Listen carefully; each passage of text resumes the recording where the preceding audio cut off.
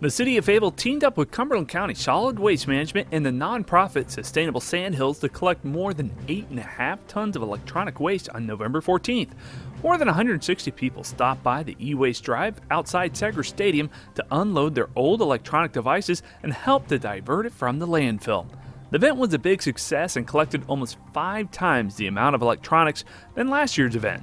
The goal of the event was to help residents properly dispose of old or used electronic devices or accessories. Those items could contain toxic or hazardous materials. Proper disposal can help eliminate the amount of e-waste at landfill sites. 18 volunteers from Fayetteville State University's Green Team and Methodist University's Environmental and Occupational Management program assisted staff from Sustainable Sandhills, Cumberland County Solid Waste, and the City of Fayetteville. In all, 2 40-foot trucks and 1 40-foot container were filled during the event. If you weren't able to make it to the event and you still have electronics to get rid of, County Solid Waste accepts electronics at all convenience centers and the Ann Street landfill year-round during normal business hours. Fayetteville City Council recently approved several agreements with the U.S. Army, Methodist University, and Fayetteville State University that will support expanding parks and recreation opportunities for residents. The first agreement to be approved is a Memorandum of Understanding and a 5-year lease with the United States Army that permits the city to build a $3.5 million sports facility at MacArthur Road and I-295.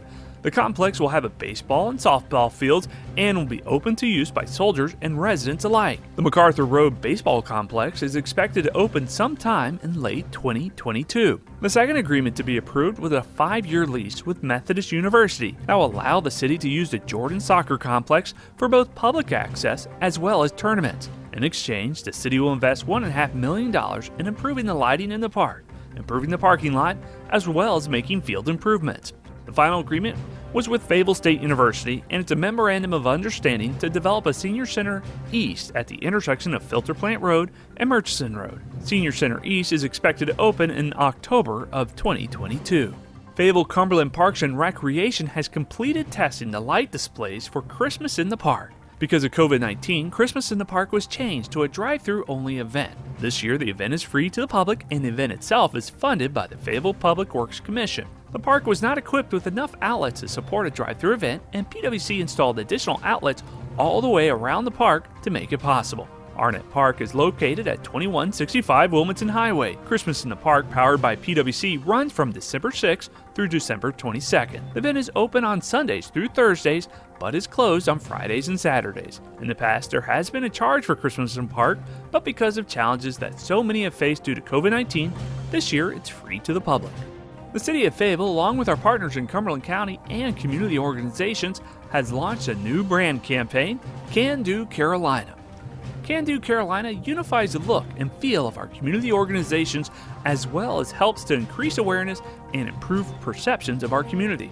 The city's new slogan, as part of the campaign, is America's Can Do City, reflecting the region's ability to get things done, no matter the task. We are a community that is strong, resilient, and can accomplish the mission no matter the obstacles we might face.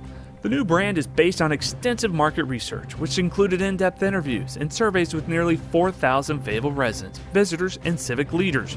The community-wide branding platform has created a core identity for the region and is designed to allow each participating partner to tell its own unique story. Visually, the Can Do Carolina brand offers a bright new color palette that all community entities can incorporate in their rebrands. The regional logo includes the state of North Carolina with a star that marks the location of Cumberland County.